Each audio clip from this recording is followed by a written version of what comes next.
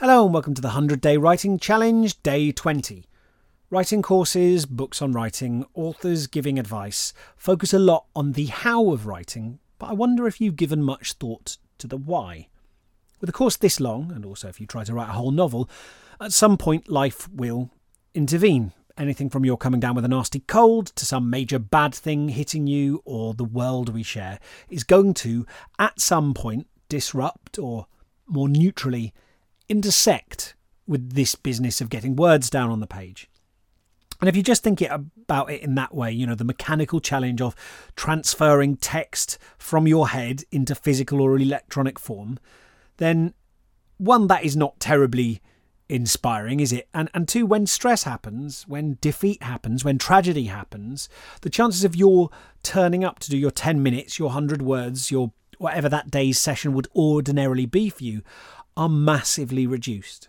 So I think embarking on each visit to the page more like an adventure, or like delving into the mysteries of a forbidden grimoire, or trying to crack open a bank safe, or trying to commune with some higher being, adopting essentially an attitude that what we're up to is a form of pure mischief, this is more likely in the long run to sustain us. To remind us that there's a reason why we come back again and again. There's something in it for us, that we're not doing it because society demands it of us or because this is the only way that we'll be a worthwhile person. In fact, you will find reasons everywhere why what we're doing by writing is folly, idleness, self-indulgence and pretension.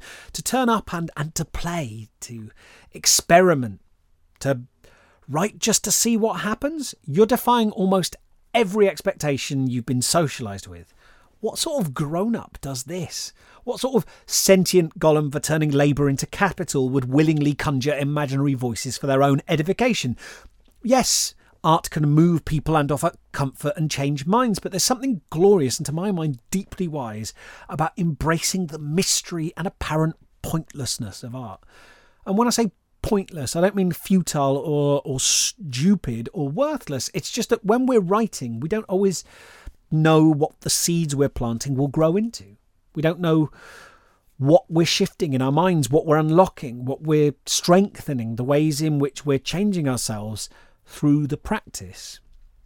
And if I have any faith at all, and it's very possible I don't, but if I have any shred of faith at all, it's a semi-rational one, which is that by giving oneself to the art of creation, and sometimes not expecting any purpose beyond a sort of intrinsic, enjoyable mucking about in the textual sandpit, we open up the possibility of amazing serendipitous discoveries.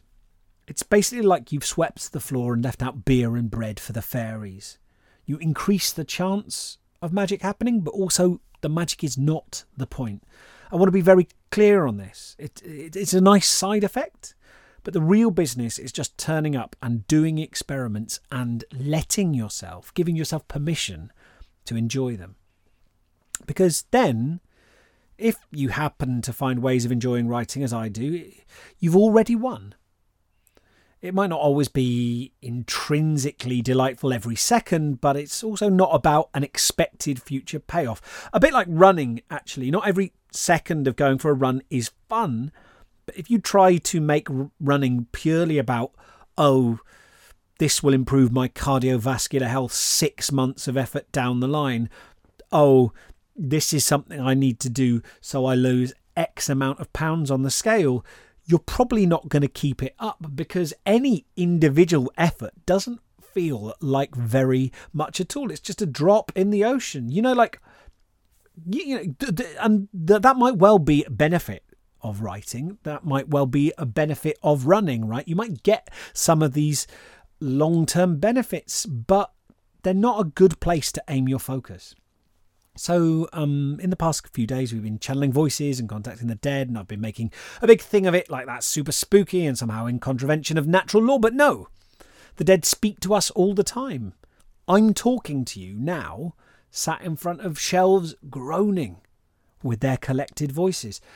And it's not just through books that the dead talk to us. We get letters, documents. It can actually be very poignant, texts and voicemail messages left behind after somebody dies, all these traces of a life, these footprints, often not left deliberately as monuments, proof that I lived, I was here, just these incidental fading marks that say, hey, a human passed this way. So today you're going to create one of those marks, one of those traces. I'm going to suggest you write either the transcript of an answer phone message or an email from somebody who is now dead. Not a real person from your life, I should stress. I do think life writing is important, really important actually, but I wouldn't just spring on you something that intense. I'm happy to push you in ways, but I want to give you a little bit of a build up. And B, look, at the moment at least, we're working in the imaginative space of fiction. We'll do some life writing later on in the course because it's really, really useful, but not today. So this is going to be a voice message or an email, and so presumably it has a recipient but from a fictional character. And this is one that they sent not long before they died, weeks or maybe even days. So this person, who's the writer of the voicemail or voice message or email, they might not know that the end is coming, or they might know that it's coming. This might be about that approaching end. It might be about something completely different. It might be very, very mundane. What I would like is for this message to have plenty of specifics, plenty of the flavour of life. This person is going to allude to named people we don't necessarily know, or specific places. They might be phoning up and saying, hey, I just calling about Saturday. I don't think I'm going to make it. There might be some stuff like that where they're alluding to stuff we don't know. Those are called function words. Stuff that has hugely socially and temporally contextual. There might be really specific stuff in there, like, oh, I just went to Bristol Zoo. I really, really love the penguins there. They might. I don't know who leaves a voicemail message about Bristol Zoo. That's a slightly implausible example, but you get the idea, right? Plenty of the flavour of life. This person they might mention what they've been up to, or an upcoming event or anniversary. They might talk about things that happened years and years ago. Sometimes people do that, especially if they're feeling melancholic. Old memories with sounds, sights, tastes and smells. This person might cop directly to the specific feelings they're having at the moment, or they might really avoid saying what they think. They might talk about something in great detail that has apparently nothing to do with that, like phoning up and like a mum giving very specific instructions about how to take the Christmas tree down and what hours the tipper is open, and maybe it's all cover for something else. I don't know. As we've been practicing, these aren't things you need to plan, because I realise now I'm giving all these considerations. You're going to be thinking, God, what should I choose? Well, it's more that I'd encourage you to put your training into practice and to try to listen to this voice, to feel. To just feel your way out through this, listen to what the person has to say, trusting and not worrying too much if it goes off course. There's no perfection here. The voice is the voice, and we're simply exploring. So, just to filter it down, you might like to think, to kick off, how does this person open? They say hello and somebody's name, or hi, or if it's an email, do they say dear, or do they just launch into telling some story or answering a question we haven't heard the first half of? Perhaps this email or this message is a response to something. What do you think, whatever way you pick for them to open, what then do you conclude the way they start off tells us about them and their relationship with the person they're addressing? So I hope that makes sense. Just begin with the beginning and follow it from there. So 10 minutes writing a voice that might be a voice message or an email. Think about how they start and proceed from there. Right. Good luck. Ready? Go.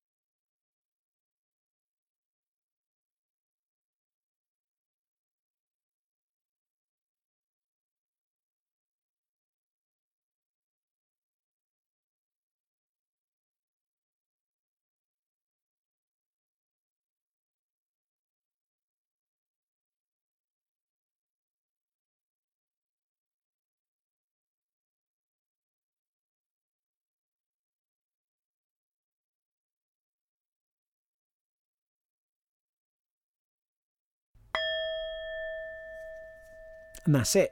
Well done. I don't know whether the nature of the task meant that came out really heartfelt, or maybe it was incredibly silly, or somewhere in between. Maybe you found it a bit challenging, having all that open space to work in. I hope you're not feeling too melancholy as a result of that. But if you are, try to be with it.